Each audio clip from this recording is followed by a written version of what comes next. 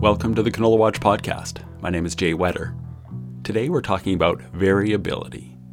What causes yield variability within a field, and which factors are the most significant? My guests are...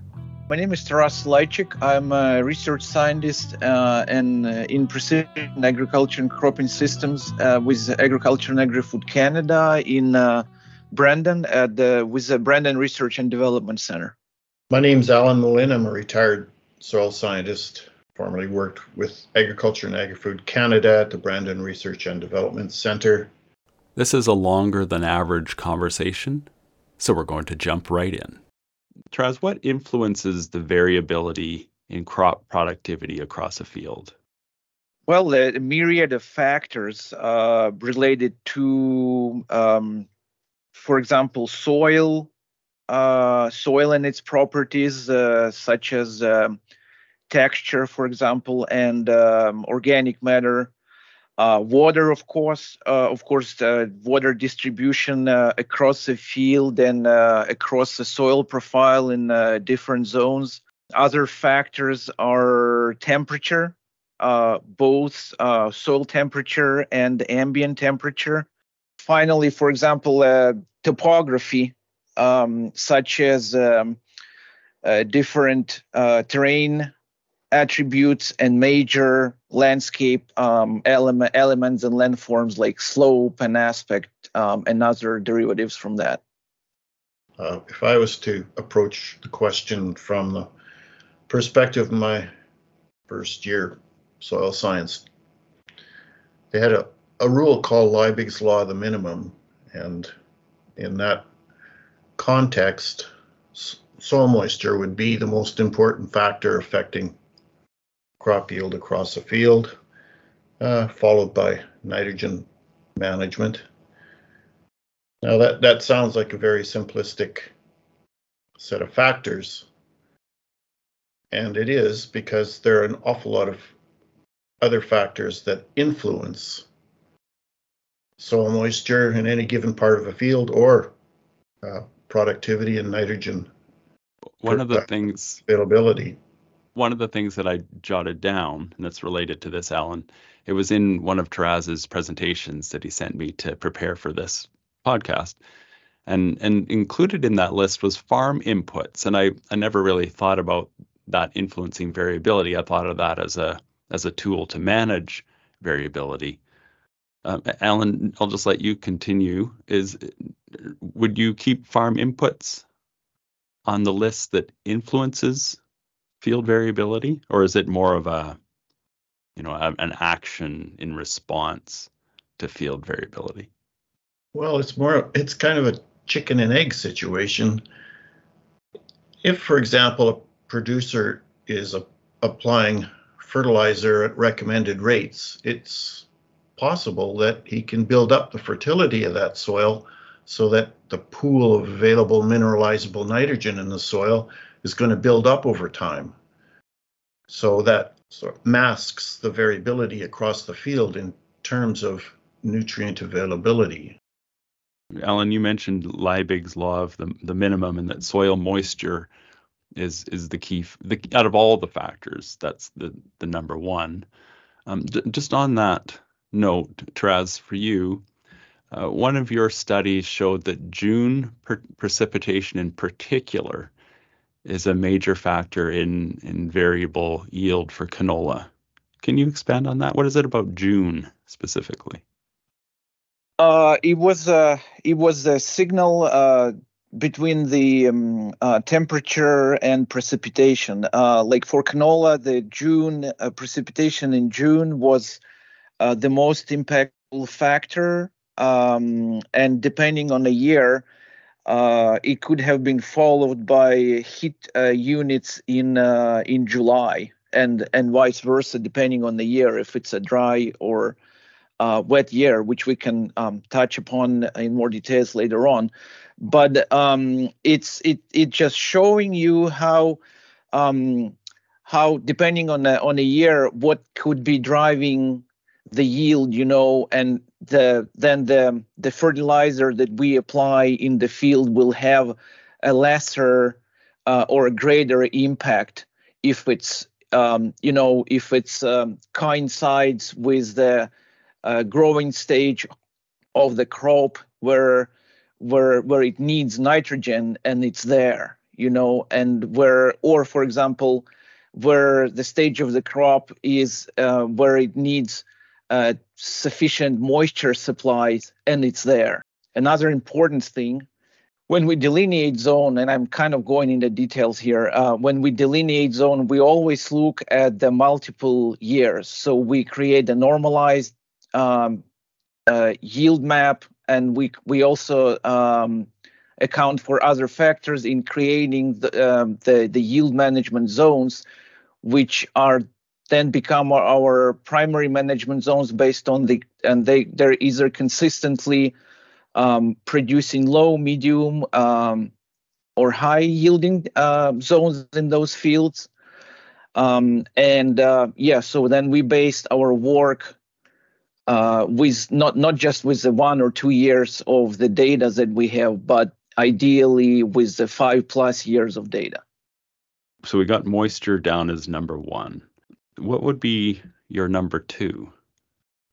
I would say temperature, because as I said, moisture in June or heat units in July, they were driving yield in that particular study that the AFC conducted across multiple years. So to answer briefly, it's moisture followed by temperature. This is the conundrum with variable rate applications of anything or management of zones, is that if it depends on moisture and temperature, how do you manage those? You don't know how you can predict the weather in the coming year, but what you can do, if it's a dry year or a wet year, it's essential to soil sample after that year to see what kind of residual nitrogen or phosphorus in the particular zone that you have, so you can account for that information when you plan for the season. So you can account for that information, because again, depending if it's a dry or wet year, this will affect the status of the nutrients in the field. So that's okay. one aspect. Yeah. Well, that makes sense then. So you're not necessarily predicting what's going to happen in the upcoming year, but you are repairing. That's maybe not quite the right word, but you're fixing the soil nutrient variability based on what happened in the previous year. So you're going in and topping up based on those soil tests. Is that a fair description? Pretty much. Like this is a good start, like for in the season, and then like moving on later when say like you once you planted the crop and the crop started emerging, then you can use for example, like crop canopy optical sensors on the equipment and measure them and measure the reflectance, and like further rectify the situation and to like provide more or less nitrogen using the current conditions in the field, Yeah. Use soil tests to create a prescription map to fix what happened last year after whether it was too wet or too dry or just right. And then you look at some of these real-time tools to do a top dress to provide any variable rate. That's one. That's just one of the options. Yeah. Right. Alan, just before we started the podcast, you and I were chatting for a bit, and you said the multi-year analysis of yield maps is what you consider, based on a lot of research, to be the key tool in putting together a prescription map for variable rate application. Did I get that right? Yeah, that's right. And so what is it about that? Why did all your research tell you that this is the best or easiest or most practical approach? Well, considering all of these variables that we've just discussed in terms of precipitation, temperature, fertilizer management, and soil properties, the variability of soil properties, and topography, it becomes a very complex mix of variables to analyze and to predict in a predictive model. The advantage to using historical series of yield maps is that you have data which show where you consistently get high yields, consistently low yields, or consistently average yields. And that's an invaluable source of information, and to me, shows the producer where he's going to consistently get better fertilizer response in certain parts of the field where he's getting higher yield. One of our studies with Aaron Glenn at the Brandon Research Center showed that in those high producing zones, we could get higher yields by setting higher targets than the field average. And furthermore, the nitrous oxide emissions from those high producing zones, even with those higher fertilizer rates, were lower than in the average in the low producing areas. So there's a lot of potential in applying those yield maps to fertilizer management. Thanks for squeezing in that little note about the emissions. That's an important statement, especially in this day and age. Traz, so let's jump off from that and talk a bit about some of your ongoing work in a couple of fields, including one right there at the research station in Brandon, where you've got some like an array of sensors, and you're tracking things beyond just temperature and moisture. What else are you tracking?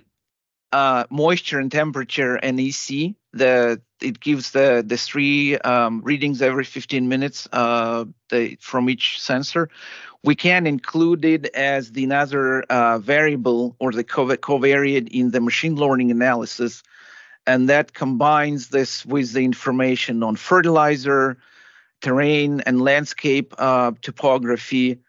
By analyzing those myriad of factors together, we can test for any existing interactions, and then this allows us to determine the true driving factors for crop yield and nutrient dynamics in that particular field. Just Therese, the field, you showed me the field. Yeah. I mean, it's not flat, but it's not extremely hilly either. It's kind of a moderate topography or a moderate terrain. Are you seeing, and you've got 6 sensors in that one field at the research station there in Brandon. What kind of variability are you seeing from sensor to sensor? Would it surprise farmers how different some of these readings are, even within the same field? This one side is, as I said, relatively flat, but we do see differences in soil moisture content. It was a bit counterintuitive on the first for the first attempt of analysis. Like I expected to see the highest moisture content in the high yielding zone, but it was the average yielding zone that had the highest moisture content, followed by highest yielding zone, and then the lowest moisture was as expected in the lowest yielding zone. Now, Therese, just to hold you there, that result really jumped out at me too. In one of your graphs, you showed those exact results, where the highest yield was from the part of the field that had a medium amount of moisture, which you said is counterintuitive. So why do you think the highest yield was in parts of the field that didn't have the highest moisture? It depends on the crop. Maybe the moisture was too high, that it was like in excess to the requirements of the crop, that it actually affected the oxygen supply to the roots. We don't know. Like I have to. It's just that data is only from 1 year. And because we established that site in the midst of the COVID pandemic, I yet have to collect all the data and analyze it in more consistent pattern. I like to have 3+ and ideally 5+ year of data to see any trends, So Right. this 1 year is certainly thought provoking, but to answer the more details, I'd have to look at the bunch of other factors. Yeah. Yeah, for sure. Alan, my sense is that terrain, topography, soil properties, those would be big factors in variability. But are those baked in to the long-term yield results? I mean, so going back to your message about using the yield maps, I mean, would you say that, while soil properties and field terrain are big factors, those will be reflected in the long-term yield maps? Well, there's a considerable amount of variability from farm to farm and from field to field and topography type to topography type. All of those factors have to be taken into consideration, and that presents a tool for analysis, but by the same token, it makes it much more complex. So the simple approach of using historical yield maps helps you identify these high yielding zones in the field. Just to follow up on the earlier discussion about that high yielding zone that had less soil moisture than some of the other zones, it may be that those areas with high production are actually using up a lot more moisture. And as a result, there's less moisture carryover from year to year. And that influences that comparison between the high production zones and the low production zones where the water isn't used. One other factor I'd like to point out is in our analysis of these topographical areas, one variable that pops up is north-facing versus south-facing slopes. The north-facing slopes have less radiation. We can calculate that with the programs that we use in the analysis of topography, and that seems to be popping up in some fields as a factor that's influencing yield. That reflects back on the effects of temperature, the north-facing slopes Right. being cooler and the south-facing slopes being warmer. Now, So for a crop like canola, Alan, the north-facing slope would have better yields. Is that what you were finding?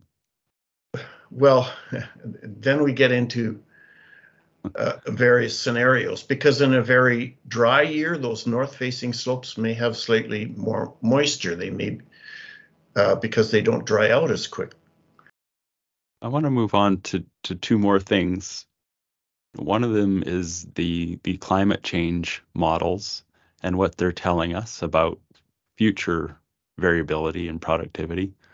And also, Therese, artificial intelligence and machine learning and how those might be tools to improve precision management within fields. But so let's start with the climate change models.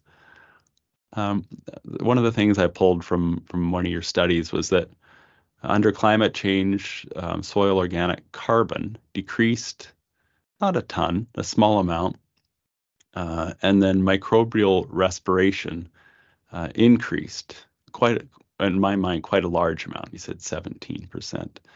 And that was due to an increase in annual maximum and minimum temperature. So increase in temperature, increased microbial respiration.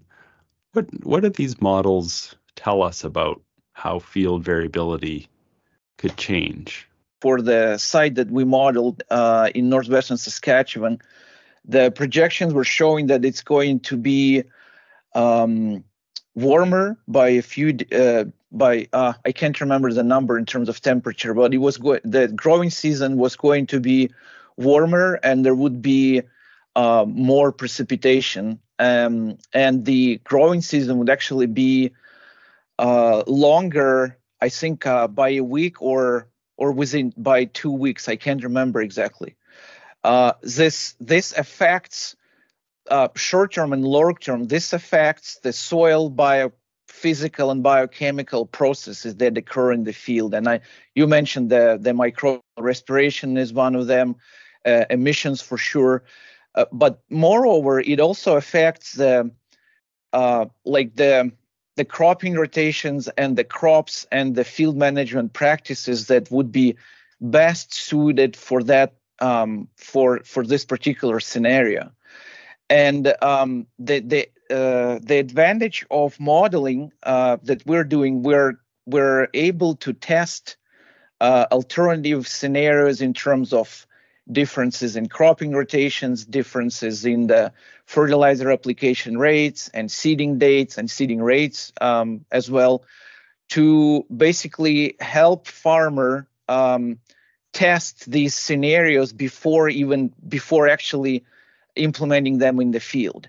Okay, and this would give the producer an idea what may work better in that field, say 50 or 80 or 100 years from today, depending on the climate projections that being used.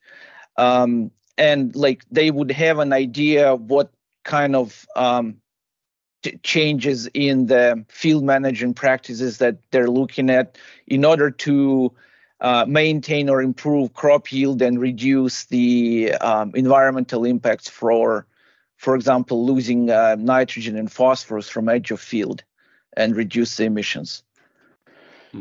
Alan, is there a way to use any of these models in near-term planning? I mean, we're not going to make decisions today based on what's going to happen in 50 years, for example. Is there a practical use for these models in today's activities? Unfortunately, not for the average producer. I don't think they have access to the models that we're working with.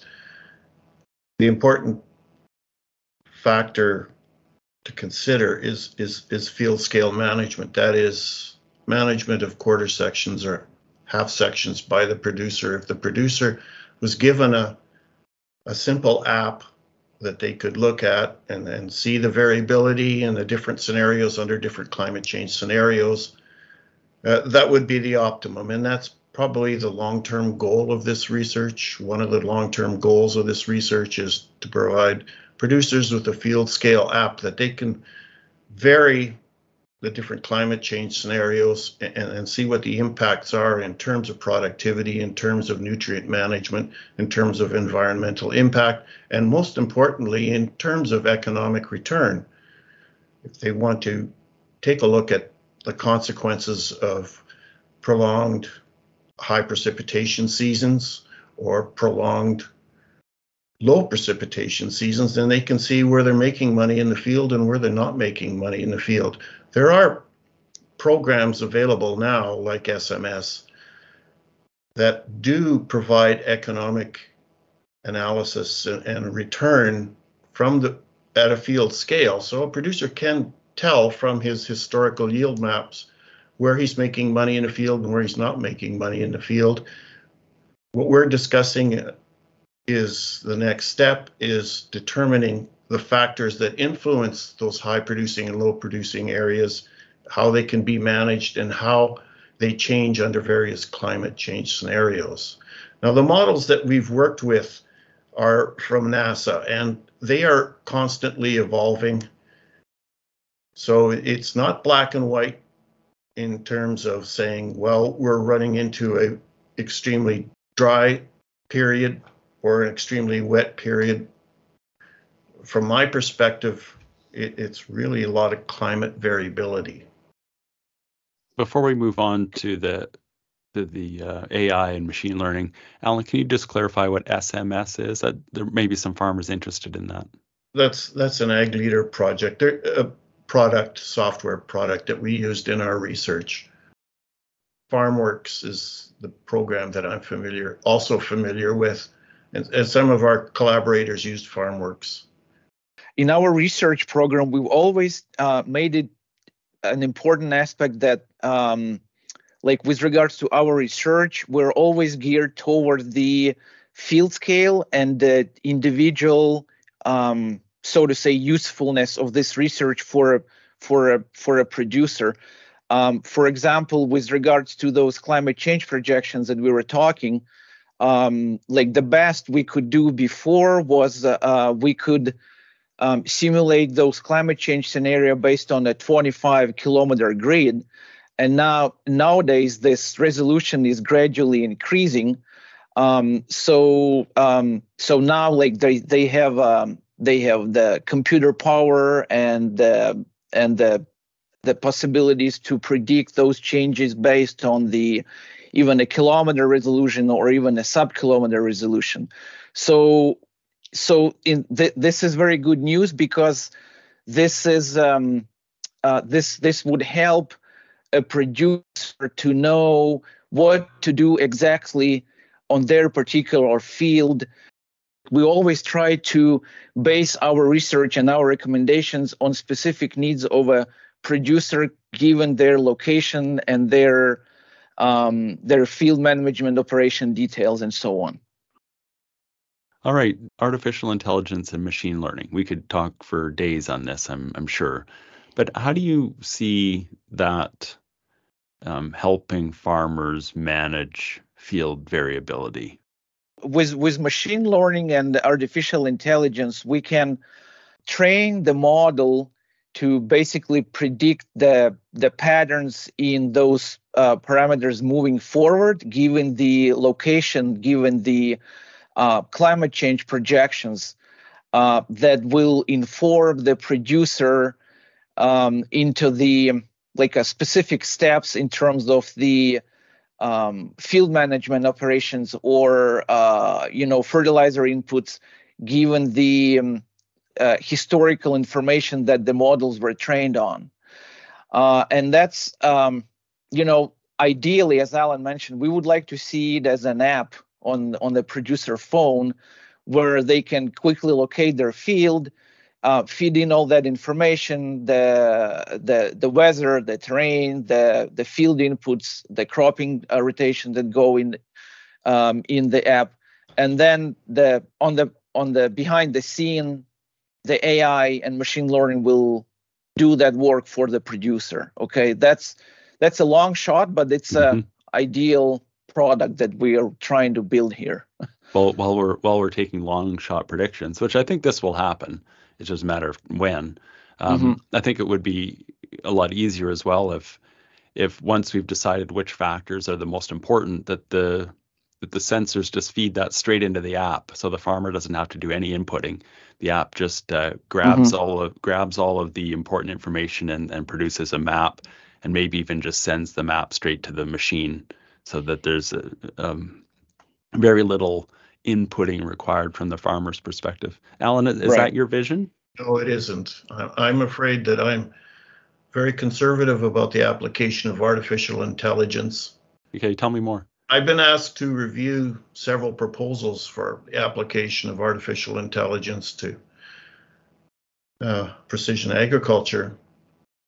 And my point in all of my reviews is that the importance and the experience of agronomists is absolutely critical to any field scale analysis. Take, for example, one of my collaborators was looking at his yield maps, and he identified a spot that was low yielding. And he thought, well, this must be one of these factors that we just discussed, whether it was soil moisture or perhaps management of nitrogen fertilizer. Well, it turns out it was plant disease, a pretty significant plant disease in canola that he identified there. It hadn't been identified in the surrounding area. So he was able to adapt his management to reduce the impact of that disease in his field. Agriculture and agronomy are very complex areas when you consider the impact of not only temperature, precipitation, fertilizer management, but also plant disease, pest disease, weeds. all of those factors have to be included.